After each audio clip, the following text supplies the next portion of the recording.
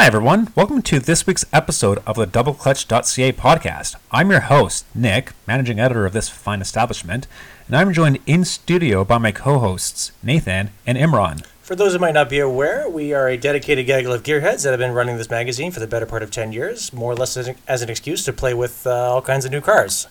Nick, what do we got in the garage this week? Well, it is officially NPC-Mobile season, boys. Hell yeah, brother! We got the 2023 Subaru Forester Sport, which is the vehicle that I have the keys to. Woohoo!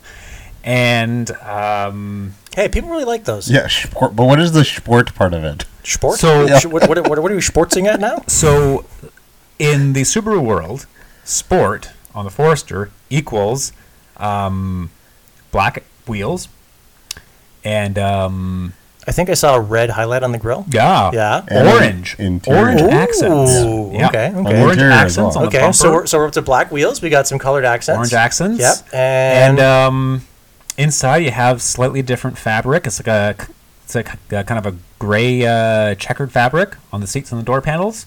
Oh yeah. And some orange stitching. Nice. That's it. Imran, what do you have this week? So we also have actually before we get to mine, we have Ben is in the Civic Si this week, which Right. ostensibly it's a Civic. It's another NPC Mobile. Unfortunately, he couldn't join us in studio. And Imran, you've got something that genuinely blew us all away. Yeah. I have a Buick Envision Avenir. So I always thought those Buick ads where you're like, "Is that a Buick?" I thought those were full of shit. But that was holy shit.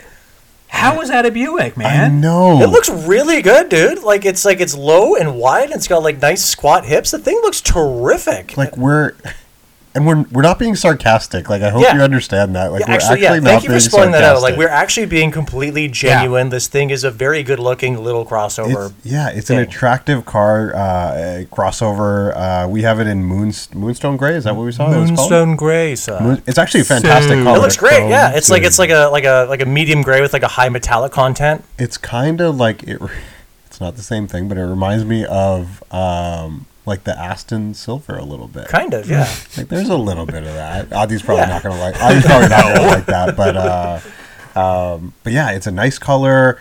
You mentioned the IS300 taillights, the sort of clear lenses that it has in the back. Yeah. But like for those listening who might not be aware, it's not just IS300 tacky tails. Like it's like smoked clear lenses with like no red in them. Like they actually look terrific. Attractive. And we were shocked when we were getting out of the thing and unlocked it. There's like Audi-esque light sequences going on. The headlight treatment's really nice. Yeah. Sorry, Nick, you were going to say. Did you say Audi? Well, a little bit. Audi? Did you say Audi? Audi. Oh, Audi. There I you say go. Audi. What's the actual right way? Audi. Is it Audi? It's Audi. I don't know. We should ask a German person. We should ask a German person. Should we have a bit? Ask a German person, just once a week? Audi. You just gotta say it angrily. Audi. You're probably right, but yeah, I'm not going to change. Okay, anyway. Fair enough. You do you, man.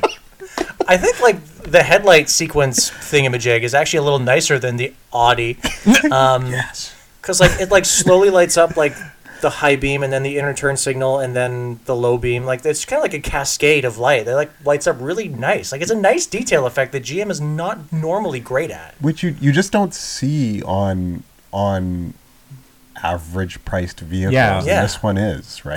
There's a surprising amount of thoughtful and clever design that went into the Envision, and I'm pleasantly surprised. It's so nice. Like Nick, you and I were talking about this when we were out in it, and like GMs are usually like pretty well engineered. They're pretty well thought out. They're generally pretty well put together. They drive pretty well. They're pretty like a solid 8 out of 10 across the board. Where they miss is like fine details, and this hits that. Yeah, I don't like every time I'm in a GM car, I always kind of notice some GM-ness, and some of it's good, like we talked about I think last week, how most GM cars their baseline is pretty damn good.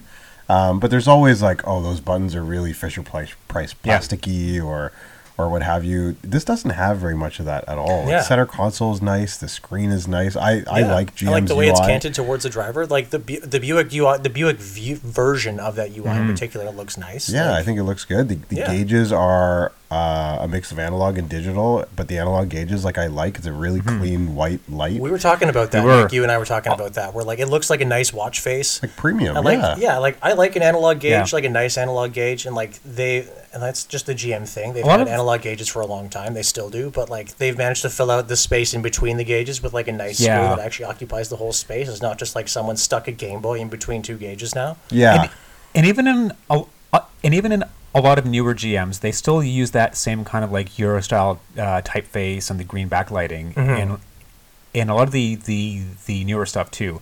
It makes a lot of their newer vehicles feel dated, especially if you've grown up around GMs such as myself. Like a lot of Chevys do that still. But the Envision's cluster is a white backlight, has a different font too. It's very crisp, very modern, and the screen in the middle, as you guys mentioned, takes up the pretty much the entire space between the it's nicely gauges. integrated. It looks like it's floating as opposed to like a dedicated cutout little screen. Yeah, if that makes any sense. Yeah, it looks like the gauge cluster is like most of like I was in the Equinox last week. Is it Equinox or Equinox, Nick? Again, I will not change. But I was in the. What did I just say? Equinox or Equinox? I said Equinox. I was in the Equinox last week, and it had the analog gauges. I didn't like them. I felt like they felt outdated and old. In the Buick here, although the layout is similar, it feels like it's on purpose. It's just nicer. But it also feels it doesn't feel like, oh, we didn't give you the digital gauge cluster. It feels like this is what we wanted to give you. Yeah. Like I love how the needles are like this crisp white. Like, it looks so cool. Yeah. And then like you're saying, the screen in the middle, it's like it's actually decently fills high out the res. space. Yeah, because I've seen like a bunch. Like I've had like a bunch of GM pressers where like the screen is just like a small rectangular screen. Yes. With a very obvious bezel stuck between the two gauges, whereas this is like the nice floating I don't know what it's called, freeform kind of screen. Yeah, where it just looks like it's supposed to be there. It's not just stuck in. Yeah, it doesn't it doesn't feel like a parts sharing vehicle. Yeah, which is a very GM thing typically. Yeah, even the the climate control. I thought was very attractive. It's nice. A lot of Buick stuff is like surprisingly bespoke feeling. Yeah, like. To like in a lot of ways, it's like better than a lot of Cadillacs. Like Buicks are nice vehicles. If you just want a comfy, like stylish whatever car, like they're perfect. Yeah, I would actually argue that this interior is a little bit nicer than the XT5 that really I had. I think so. Well, the XT5 is also a pretty dated product too. I think it went like 2015, 2016. Yeah, I think or thereabouts. We had the 23, and it's now redesigned. I think for 24. Yeah.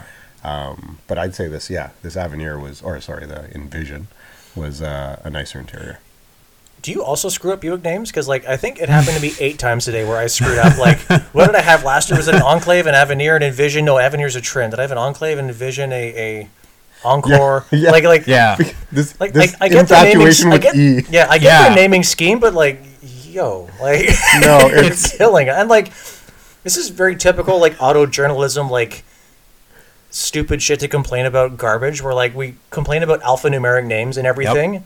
And now Buick goes, well, here's some like names with letters and junk, and we're bitching about mixing that up. Like, there's just no winning. Yeah, but it doesn't have to be. Are we this smarmy? Are we bad people? Are we the baddies? Well, I'm old man yelling at cloud, but no, it's I'm all for having actual names instead of the whole alphanumeric thing. Yeah. But Buick is like, yes, it's Envision, it's Encore, Invista, I think. That's right, they have that too. They're just they're all so close. Mm-hmm. We need the Acura Legend and Acura Vigor.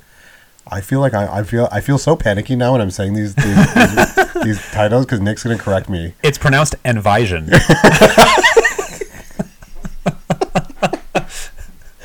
But we need those kind of names back. So you can't see, but I'm staring like hostilely. Hostilely? Yeah, it's a word now. Why can't we work today? It's all about turkey. But yeah, I mean, Viger? bigger, whatever. I don't know, man. But yeah, the Envision was really Envision. It was really surprising. It's an Envision, right? Yeah. Yes. Okay. Yeah. So what's under the hood? 2-liter 4-cylinder? Yeah. Some sort? Nine speed auto. Yeah. The 9-speed is surprisingly good. Yeah. Far enough quick shifts when Quick and seamless, when we yeah. floored it. Unobtrusive, the 4-cylinder is, 228 horsepower? Was it? I thought it was 290. I don't know, we should probably look this up. I was looking You up. should probably look this up. I was looking at the spec sheet just before. Okay, you're probably looking at it more recently. We'll go with 228. Yeah. So a bit down on power compared to like some of its competitors. Did kind of feel like it fell flat on its face on the highway a little bit when you started to like rev it out.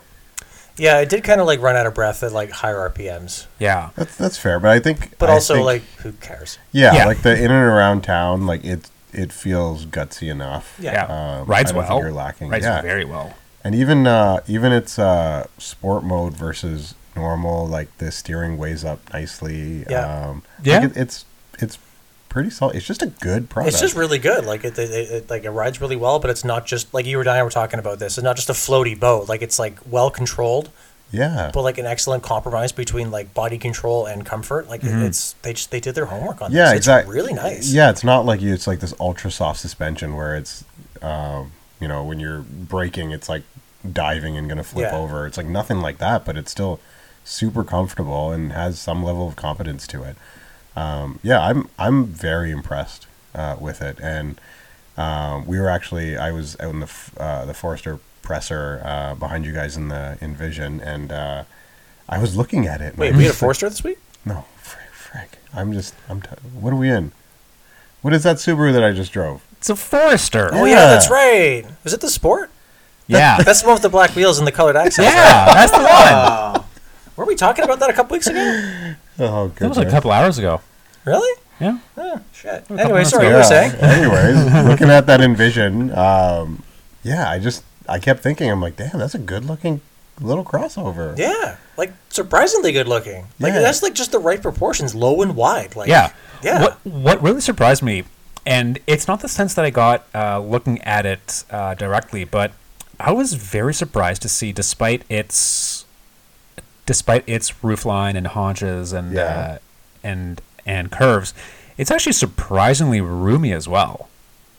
Yeah, you did the backseat test. I did. I had more than enough space to park my feet under the seat. I had more than enough knee room, and I actually had a lot of headroom considering it had a panoramic sunroof. Yeah, Yeah, Very it's a good amount of surprising. cargo space too. It's a good vehicle. Like, I actually looked at the numbers prior to recording. I'm very surprised to learn that it's maybe within a couple of inches all around compared to the Lexus NX, which is the other NPC-Mobile that Nathan constantly fawns over. it was good. What do you want me to say? It was good. So, is it better than? Is it gooder? I Yeah. don't know if it's. It might be gooder. Here's the thing. I think the Lexus was like marginally gooder. I don't know that it's gooder enough to justify the $8,000-$9,000 Yeah. price delta for a comparably equipped vehicle. Yeah. That's significant. So at the price point that the Envision Avenir tops out at, you're basically looking at a base-ish NX 350, or even the NX 200, which still has the 250. 250, which still has the RAV4's normally aspirated 2.5-liter 4-cylinder. It's like 200 horsepower in that Yeah. big ass thing, or a base-ish, if not somewhat well-equipped NX 350 F Sport. And like this So Buick, there's a surprising value proposition to Yeah. the Envision as well. And the thing is, like, this Buick has like heads up and adaptive cruise and Yeah. pano and like massaging seats, right. and like all that stuff is money in an NX. Oh yeah, Does the NX have massaging seats? I don't think so. Yeah, I don't Mine think so didn't. I don't think it does. I know the heads-up display on the NX is locked. It's locked in behind one like of the premium pack options Yeah. or something like that. And Yeah. it's like $7,000. Oh yeah, it's nuts. Yeah, I think I would go with this one. It's with the Buick. it's a hard sell. It really just comes back to, and we circle back around to, oh my God, I can't believe that's a Buick. I honestly GM knows that thing, like that name, has a connotation. They got it right. They got it right. Yeah, Right? I remember they do all those commercials where like the Buick Yeah. shows up to these Yeah. fancy. It's so places they're and so stuff, stupid. And yeah, you're always like, it's Buick. Yeah, okay. Like, and now Yeah, you're kind of right. like, no, I wouldn't But wanna actually, drive around. Yeah. but also like, as dumb as they were, we are still talking about them. Yeah. That's a good ad. Yep. Yeah. Yeah, yeah. No, it's nice. It's nice. So you would, at factoring in price. It's hard to say. So I didn't love the NX350 F Sport we had because I think the options put it out of a sensible price bracket. Like, Right. they made sense in my head. The relatively base but still really well equipped NX450 PHEV I had was Right. terrific. At like 65, I still think that's a great value. It's all a solid 15 grand more than the Envision. Yep. No, the Envision was what, 50. The Envision Avenir, because like the Avenir is like Yeah, the the top top SKU. spec. Right? Yeah, we spec'd it out. Yeah. Yeah, and it was like 51, too, I think. 51. Roughly, yeah. Yeah. Just over 50. Yeah, but also comes back to like, okay, that PHEV is not cheap. The battery pack, course, the motors yeah, are yeah. not cheap, right? And the added performance that comes with that is worth something. Sure. Right? There is Yeah. more going on there, right? Yeah, So yeah. like between a comparably equipped Buick versus the Lexus, I think I take the Buick. But I still think that NX PHEV is like one of the best NPC-Mobiles on the market. That's terrific.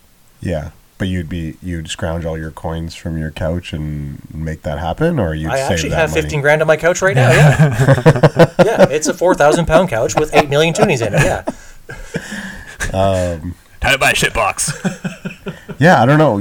And I actually, next week I have the Corsair. Yeah. I've never driven one. I don't remember. Oh, you last got a time I Corsair drove. next week? Yeah. Yeah. Oh, And it's a direct competitor. It is, and I was also looking at the Corsair when I was when I was kind of comparing the specs between the Envision and the Corsair, Yeah.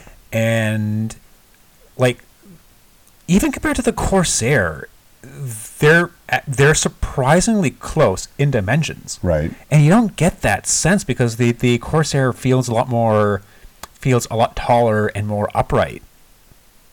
Okay. Yeah, I thought Yeah. it was a bigger vehicle as well. The Yeah. Corsair. Apparently, it's not. Within like Yeah. height, no, width, the they're Corsair is all pretty. within- It's pretty small. I thought it looked small. I liked the one. So I had one last year. I really liked it. Yeah. But like my test car was, I think, 58.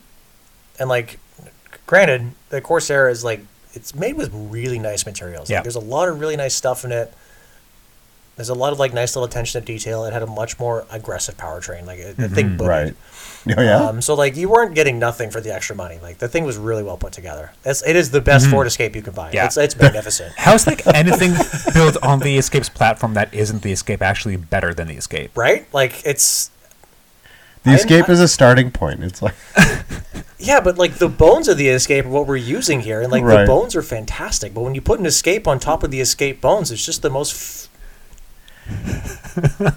I just think it's rather forgettable, and I don't appreciate it. Whereas like the Bronco Sport is good. The Maverick. The Maverick is Phenomenal. amazing. I think the Maverick's more different. I think that's based on the.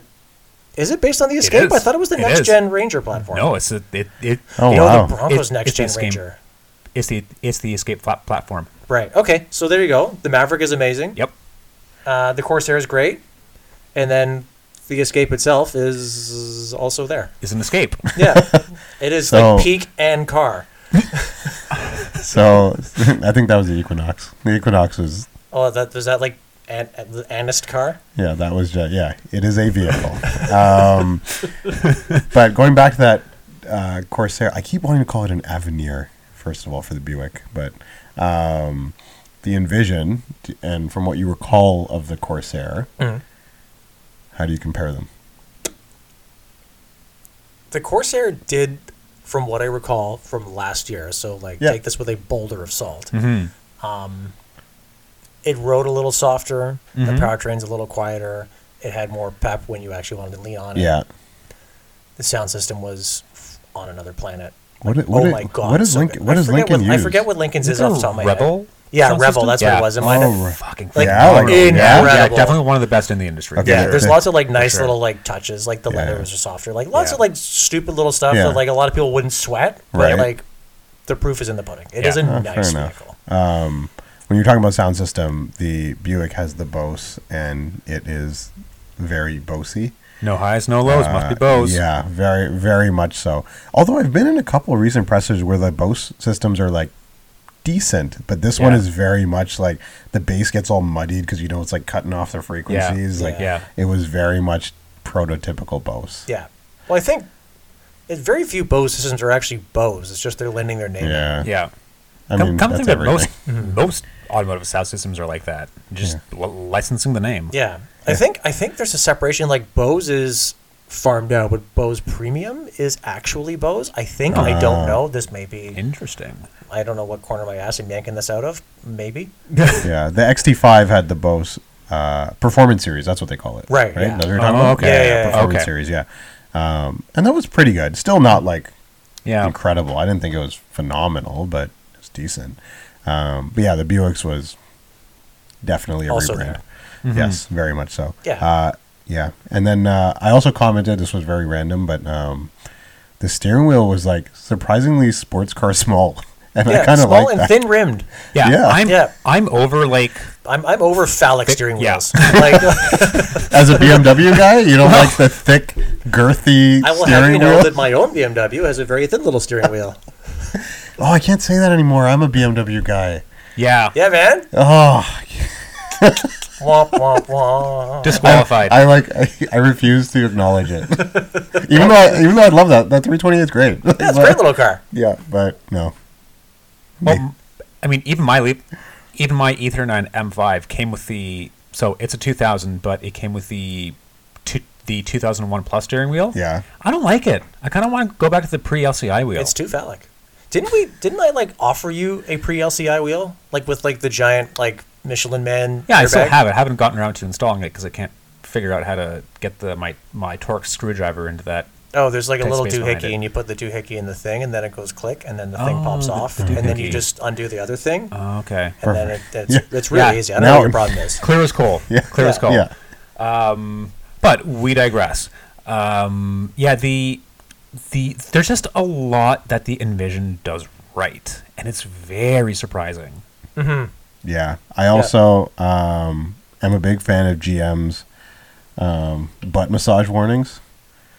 Oh, yes, yeah. Sorry, I was away from the mic like, yeah, sure. I'm just playing along. What the I don't. fuck am I talking about? That's probably not the interesting. That's probably not the technical term. No, but he's right. Like, because it'll vibrate the seat. Right? Yeah. Like, it's a GM thing. It'll vibrate the seat for like lane change warning or whatever. Yep. Right? Like. Yeah. Yeah, and that's a good cue because it's hard to miss that. Yeah, and I have to double check to see if the Buick does, but I remember in the XT5, I swear it did like the left side or the right side. Yeah, no, that's a GM thing. Like, if like you're changing lanes or something there, it'll warn you. Or for like cross traffic alerts, it'll do that. Like it's a good system. Like left cheek, right cheek. Yeah, it's a big departure over Subaru's eyesight system because that just doesn't fucking stop beeping at you. Yeah. Reach out and touch someone.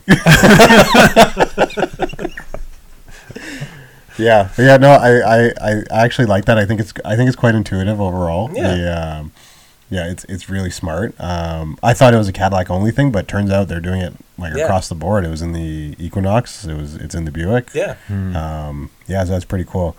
Yeah, the Subaru eyesight stuff. I find eyesight in general works well.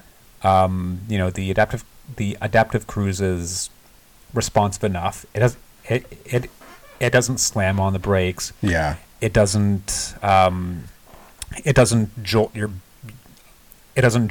in the lower back as you accelerate. It doesn't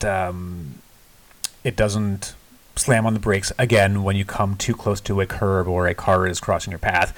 But it beeps a lot. Like every time you have the adaptive cruise going, and literally someone changes into your lane at a safe distance in front of you, it still beeps at you. Like telling you to brake?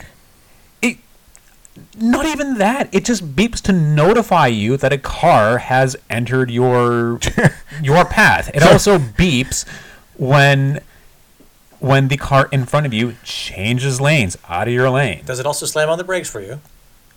I haven't gotten to that point, but I imagine it does beep so they're all and the same. slam on the Like, brakes. do they slam on the brakes for you?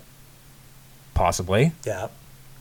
No, but so But you're more saying so than it's just most, like it's just it's- letting you know. It's like there's no action required, but No action required, but it's like a helicopter parent. It lets you know when something is in front of you. that's probably That's what I have the window. That's what I have the windows for. that's probably the Toyota influence. Even Toyotas aren't bad like that, though. No, No. Toyota yells at you for everything. Well, it yells at you for everything, but the adaptive cruise on its own, Does you it- just let it do its thing. Does it works yell really at you well. when a car that changes lanes in front of you? I don't know. I just know the Toyota seatbelt chime gives me nightmares, and I do wear my seatbelt. I'm just saying, seatbelt chime gives me nightmares. But I remember in the RZ, the Lexus, its adaptive cruise. I was actually very impressed, though. Yeah. Yeah. I think the last Subaru Presser I had was there was a Legacy GT or something. I don't know. I thought all that stuff worked fine. It works fine. Or maybe I just like learned to tune out the bring chime Yeah, they yeah. do for everything. Once you tune out the Yeah. chimes, which is kind of counterintuitive for a driver assist system like adaptive cruise or blind spot warnings, it works relatively well. I wonder if it's one of those things where like they set it up to be kind of obnoxious. It's sort of in the same sense where it's like, if you have a really good IT guy in your office, like if he's really good, you probably won't notice he's doing anything because he's really good and everything is working Yeah, sure. smoothly, right? So what the Subaru is doing is like, yo, I'm doing stuff so you can see me working. This is what you paid for. I wonder if that's like part of the influence. I don't Does know. that make sense though? Like, I get where you're coming from, Yeah. but I just think it's just poor because like I poor noticed like on like programming and decision on making. like some Yeah. of like the more economy oriented brands, like they're a little more chirpy, whereas on like the enormous BMW 760 I had last week, it did not bother you unless you were currently on fire. Yeah. Well. That's because the 7 Series wants you to drive like a douchebag. Yeah, the car's really good. But we digress. Yeah. Aside from the eyesight system, which functions well, but it's still kind of like a helicopter parent, the Forester is actually a pretty decent NPC-Mobile. It does show its age inside, but considering where the rest of Subaru's lineup is going with that massive portrait-oriented touchscreen and tablet, the yeah. non-physical controls, the Forester is kind of like the good kind of old, which is kind of what we talked about last week. Wait, so does the Forester still have like the dual screen thingy or what? Like, It 'cause has I the honestly didn't single even look in the Forester. I Yeah, just like assume it's the same as every remember other the Subaru. STI style with like the little right at the top of the dash. There's like that little screen. Oh, has so your yeah, it it's has images. a still got the slim dual one screen up top. Yeah, But then it also has the 8.8. I think it's an 8.8 Maybe I inch should go screen drive on the this then. dash, and it also has 3 knobs for climate controls. Okay. And buttons. Okay, I just kind of honestly, I was being a bad journalist. I just wrote the thing off as every other Subaru. but it is kind of every other Subaru. Like it's. I don't know, something about it. It's Before like- the Impreza and Crosstrek were redesigned, it was essentially the same interior as the Impreza WRX yeah. and the Crosstrek and the Forester. Yeah. All 4 of those cars had the same interior. Yeah, But because every Subaru press car I've been in has been exactly the same, like barring a few Yeah. small details, like Yeah. the same general layout, the same UI, the same Yeah. like everything. So I just assumed like you and I had this conversation when we were in the Buick. Like, should Yeah. I drive the Forester? Does it steer like this? Does it handle like this? Does it sound like this? Does it feel like this? Okay, good, got it. Like, well, I mean, that's exactly the thing. The Forester does feel like every other Subaru in the sense that, it kind of does sound like a tractor when you ring it out. Yeah, very much so. But then again, what other normally aspirated 4-cylinder shitbox sounds good? No, but at least like okay, they may not sound good, but the Subaru sounds bad. in their quest to be more like Toyota and like tune out like the inherent kind of thrumminess of the boxer engine. Yeah. It's still there. It's just lost its personality, so now it's just kind of bad. Yeah, it just It doesn't sound egregious to me. It sounds like any other RAV4 CRV Rogue that And that you below ring like out. $3,000, you're 100% correct. And then above that, it's yeah, it really feels like it's like, please, sir, stop. Maybe it's the like, Toyota influence, because like Toyota four bangers are also like really thrashy at higher RPMs. Yeah, maybe, but yeah, I've never enjoyed that noise. Yeah, and like it's noise, it's not sound, it's just noise. Yeah, exactly. Yeah, that's what it is. You disagree? I don't disagree.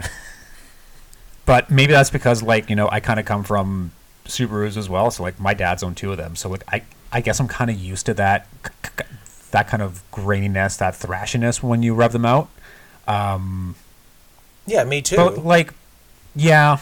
But, like, I grew up, like, I spent a lot of time playing with, like, my buddies, like, Bug-Eye WRX. Okay, like, that's a WRX, yeah, though. You still have the Boxer Rumble but that's the thing, though. Like, the Subaru Boxer has a very distinct sound. Whether you like it or not is a separate conversation, but the bottom line is it had a very distinct sound, and they would lean into that, and now they're trying to tune it out, but it's still there. It's mechanically impossible to circumvent.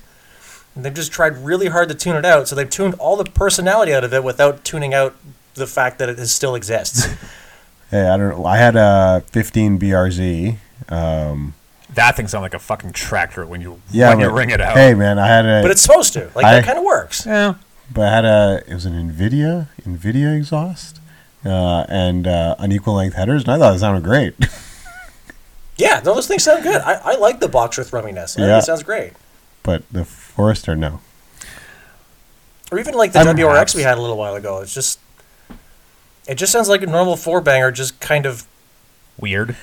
Yeah, but the WRX was at least it was at least quieter than the Forester, if I recall. Really? Yeah, I thought so. I think it was it felt smoother, and a little bit quieter. Like this Forester, I thought it was quite thrashy.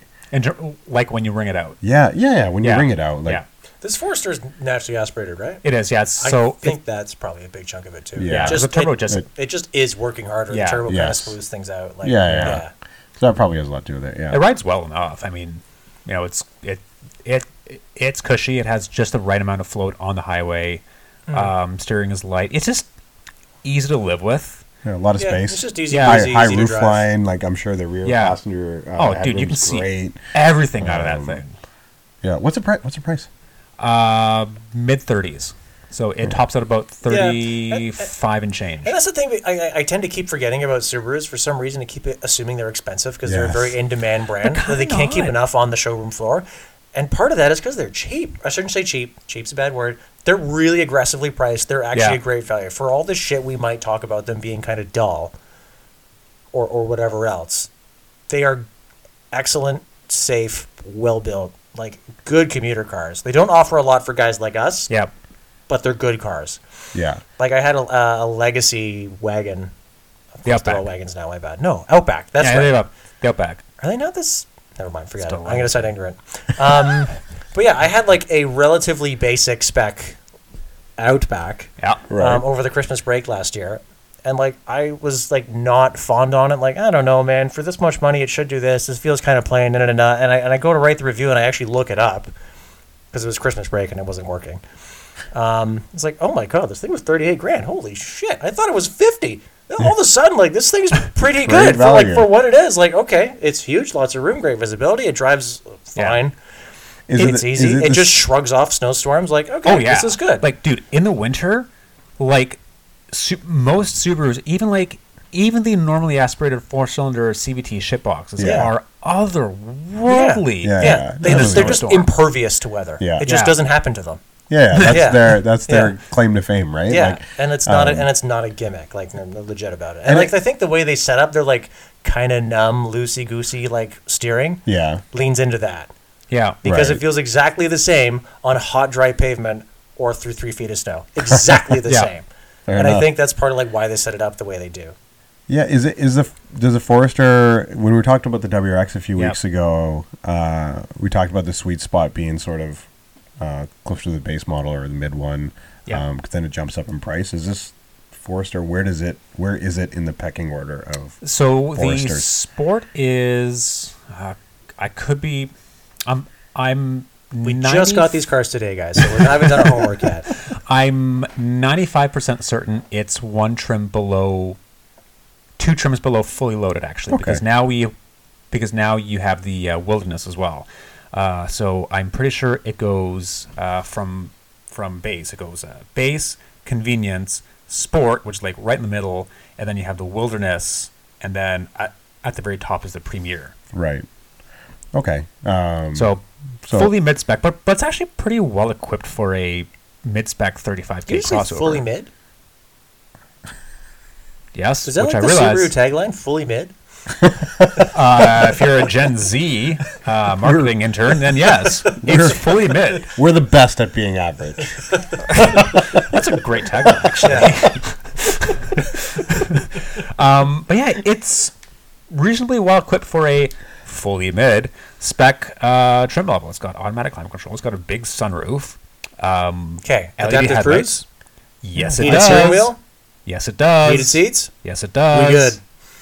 Honestly, for an NPC-Mobile, for a 35K NPC-Mobile that people don't care about the thrashiness of the Boxer It's safe. four-cylinder It engine. feels safe. Yeah. It's impervious to weather, and you can put stuff and people in it. Yeah.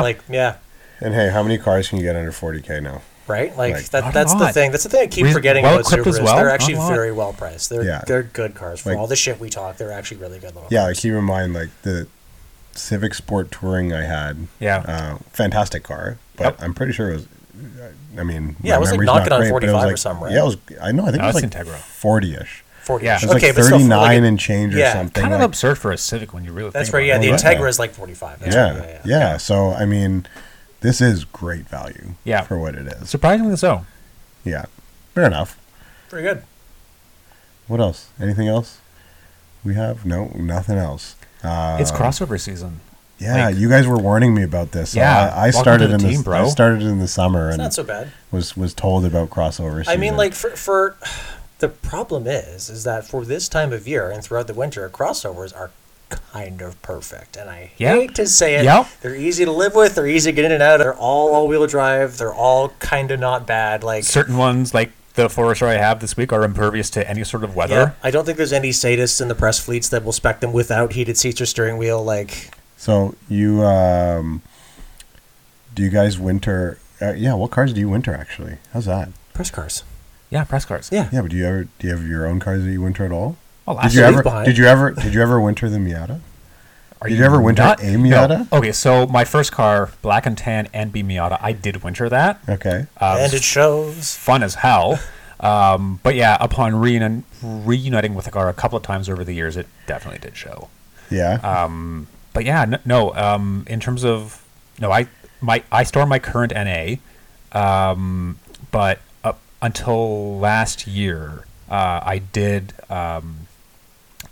winter both my wife's Mark 7 GTI, well, our daily Mark 7 GTI, and my leave behind, which was my part-time leave behind, a 97 RAV4 coupe. Okay. I historically I'm probably gonna get a bunch of fans and a bunch of haters for Yep. for these next comments, but I have wintered an NA1 NSX before. Okay. Winter tires. Yes, guy. That's pretty sweet. Winter tires and all. It's Yeah. aluminium. Attaboy, do it. Yeah, I wintered an AP2 S2000. I wintered my Boxster for a year or two. The first couple years that I had Yo, it. Porsches don't rust. No, it's Porsches great. do not rust. They have the absolute best corrosion protection in the industry by a mile. They do not rust, and they have not rusted for decades. And They're the thing incredible. is, like, you think it doesn't make sense, but a lot of these sports cars that are mid-engine, Yeah. they actually do Yeah. great in the The same winter. thing that makes They're them handle balanced. really Yeah. well on Yeah. dry pavement makes them handle great on snow and ice. Like Also, fantastic. they have tight cabins, so they warm up really quickly. Yeah, very much. I remember the S2000, like Yeah. in like seconds. Well, my Miata was like that too, and so was the RAV4 coupe, because they were so tiny. Like they didn't have heated seats or a heated steering wheel, Yeah, but that was they well heat up before so its time. fast because Yeah. it's just a cute little fun-size engine, and it heats up so quick it doesn't Yeah. matter. And like the heater output is like obnoxious, like to Yeah. the point where it's uncomfortable if you just have it cranked set in your face. Like, Well, Nathan, we were talking earlier today when you had to drop off the 7 Series last night, and you had to take your Beetle back home. yeah, Well, that's your You winter. had no That's your heat. winter. yeah, that's car, my right? winter car. Yeah, that is a cold-blooded bastard of a car.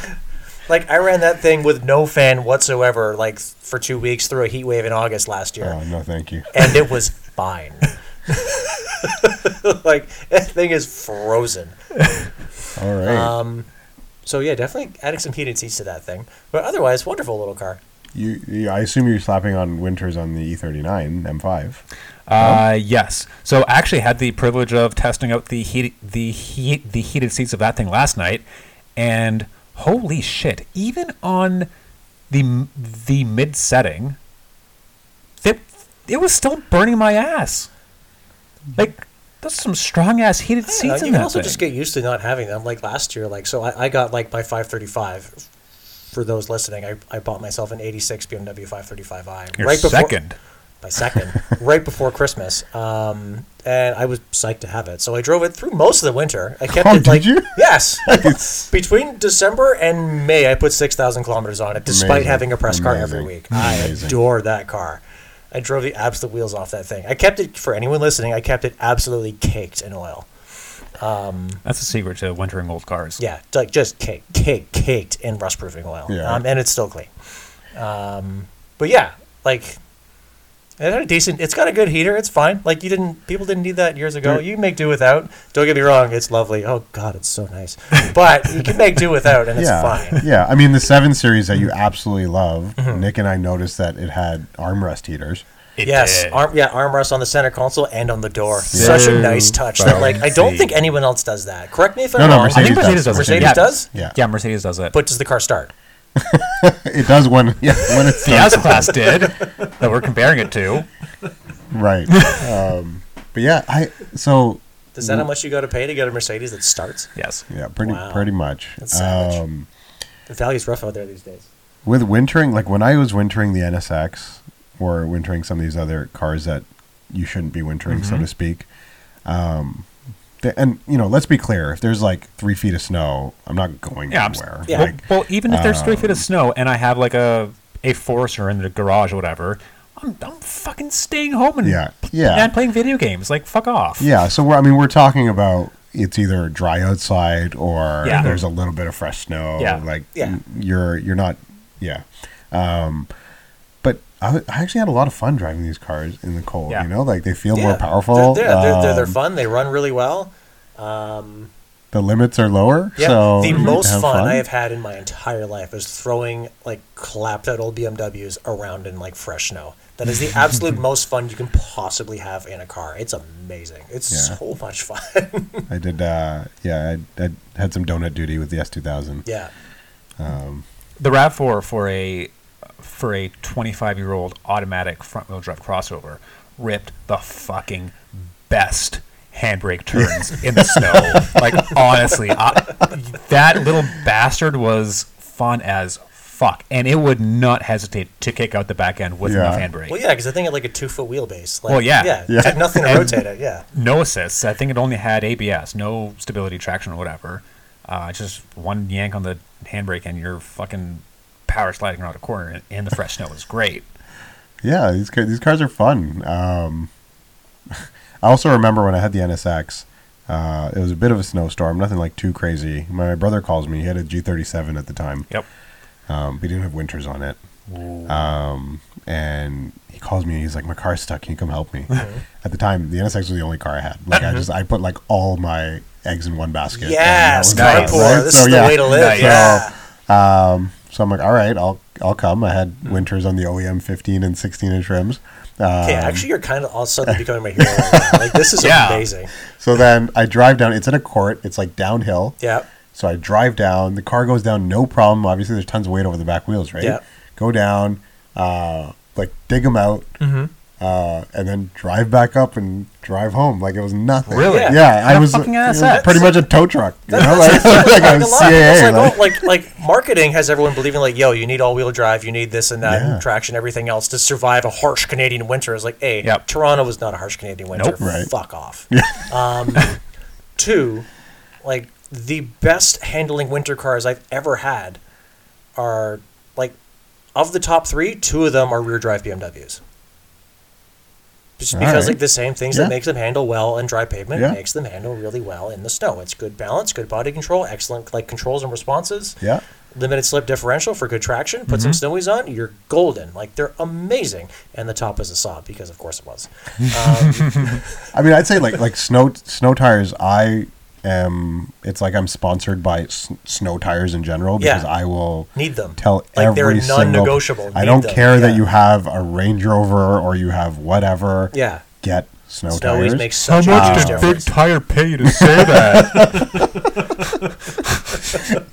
And then, it makes all the difference in the world. I will say, I think front wheel drive, rear wheel drive, like no problem in the winter. People who are like, oh, it's dangerous rear wheel drive.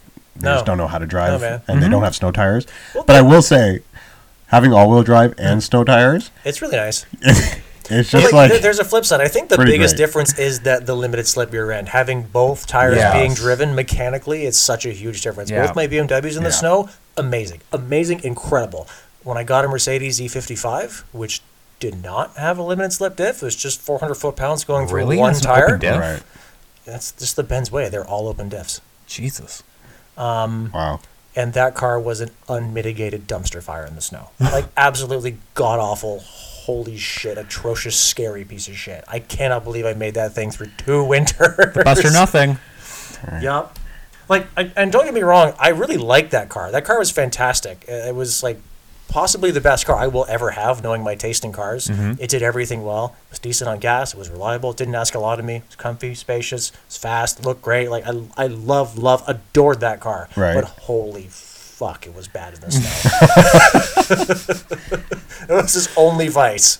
Well, I'm excited for my 328xi. Should be golden. That'd be great. All this winter talk just makes me want to hibernate and play video games in the winter, honestly. I'm Video not looking forward to games. this. You've been trying to bring up video games for a few minutes now, Nick. You got something you want to say? It's been a while for me.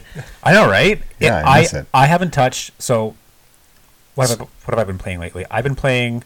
Well, I haven't been playing anything lately, but I usually, up until maybe about 6 months ago, I played GTA Online pretty religiously and mostly for the cars. But like I haven't touched it in like a long time. So I just kind of lost interest in it. So let's keep it thematic, right? Okay. It's not a video game podcast. Good cars. It is good cars, but let's keep it thematic.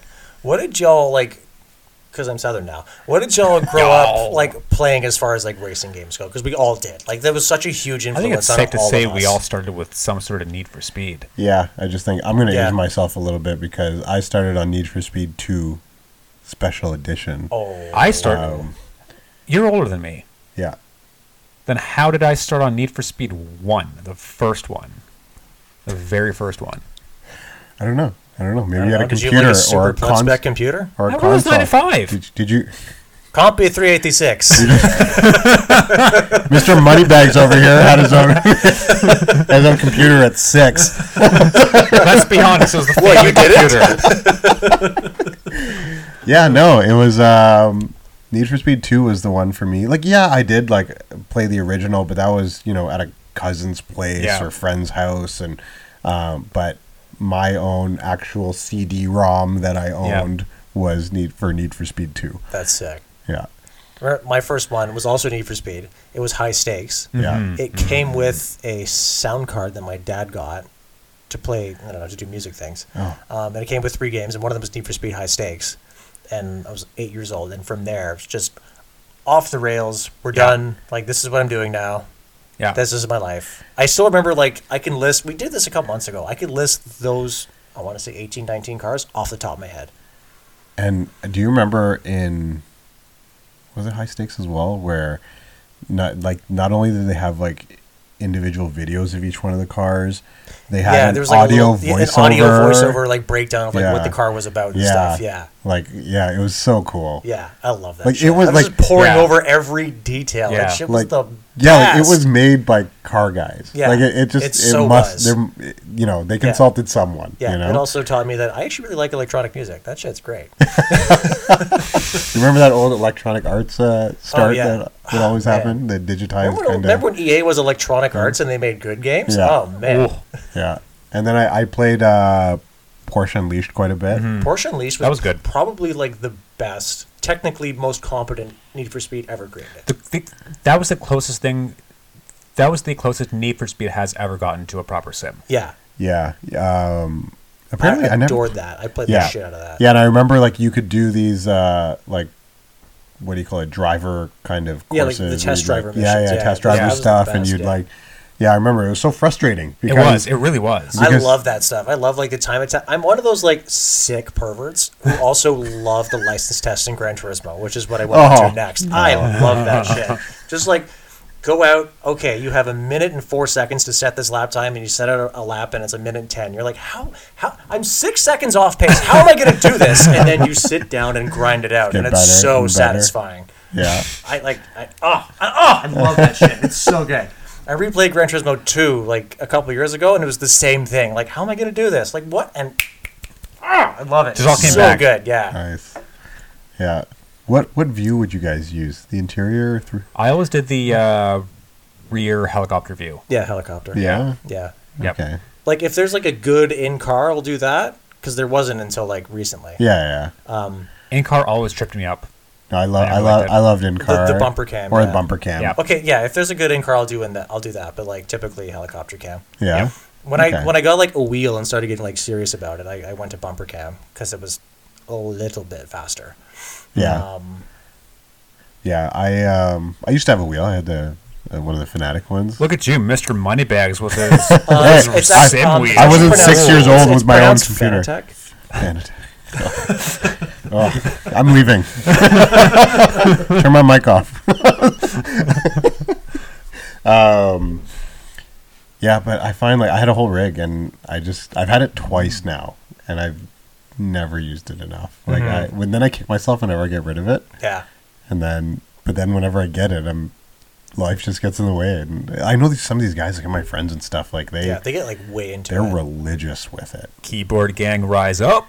Yeah. No. Arrow keys, son. No. WSAD. WSAD.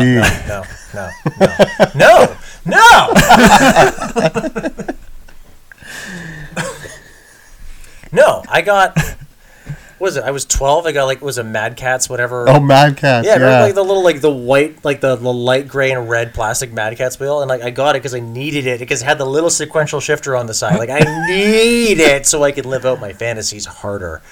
For playing Need for Speed Hot Pursuit 2, which was 15 out of 10, like amazing stupid racing game. Yeah. Just before Need for Speed went to shit.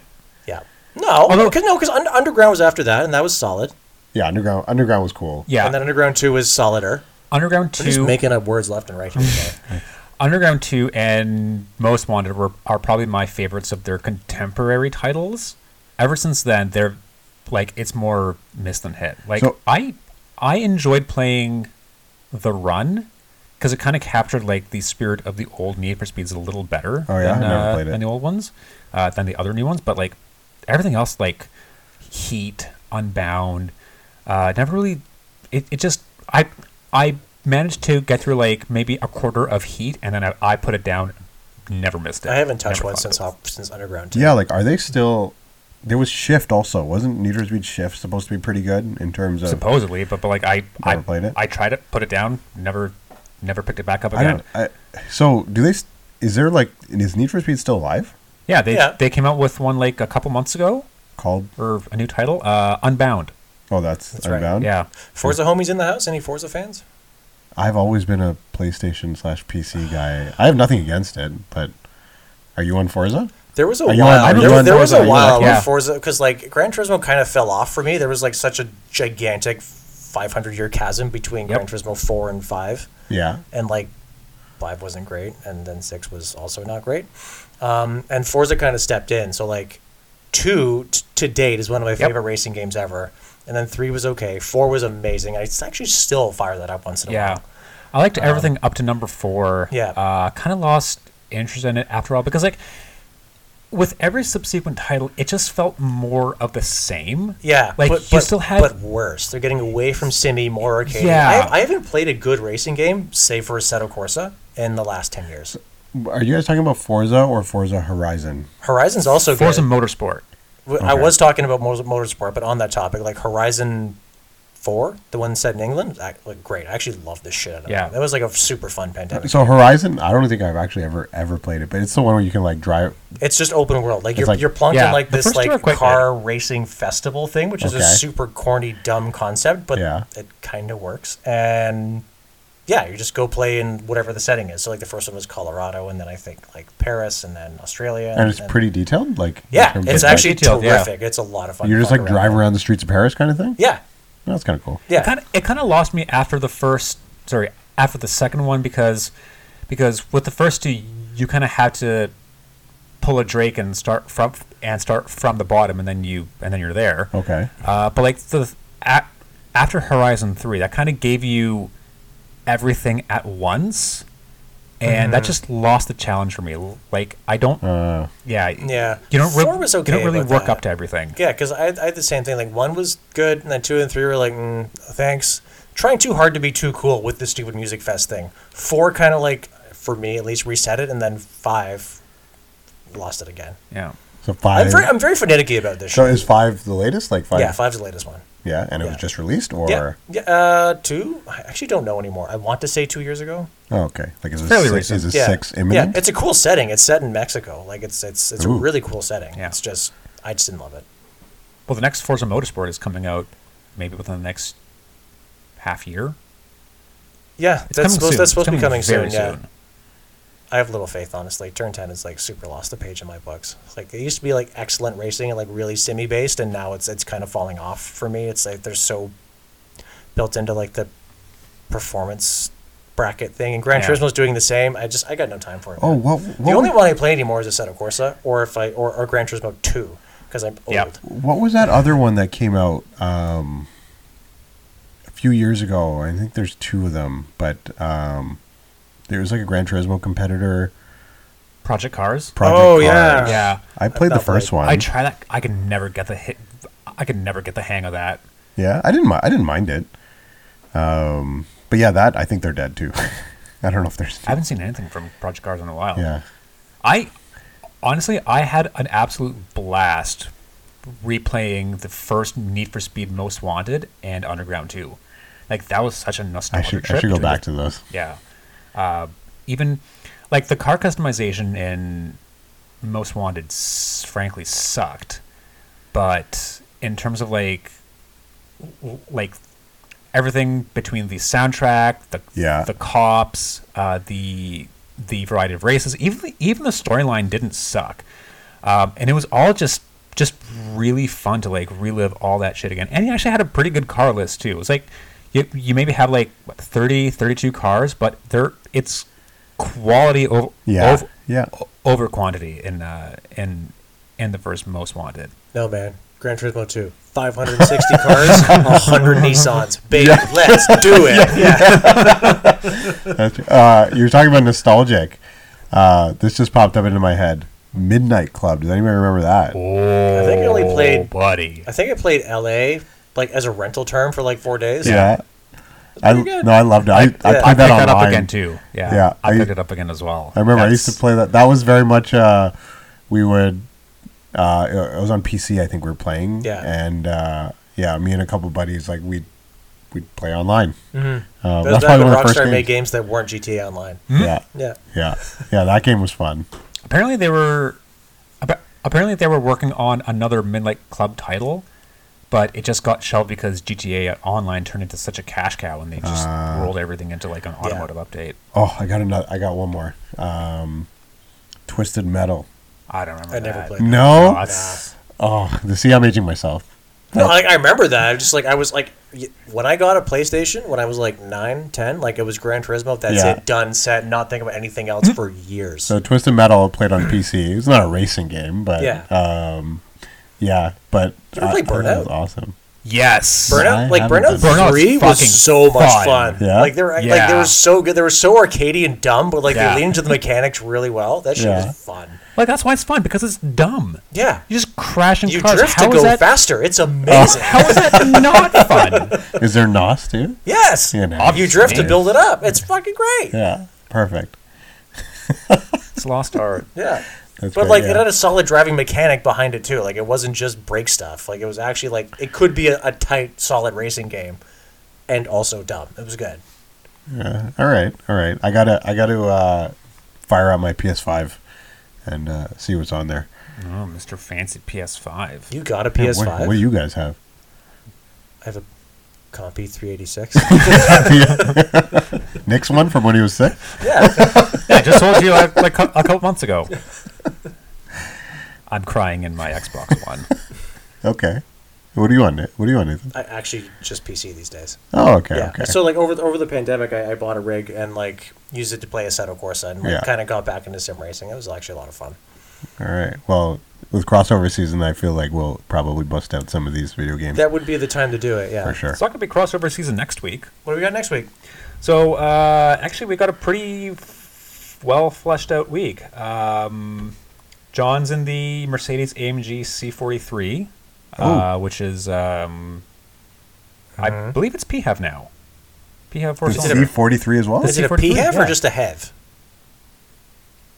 You're right. I think it's just a HEV.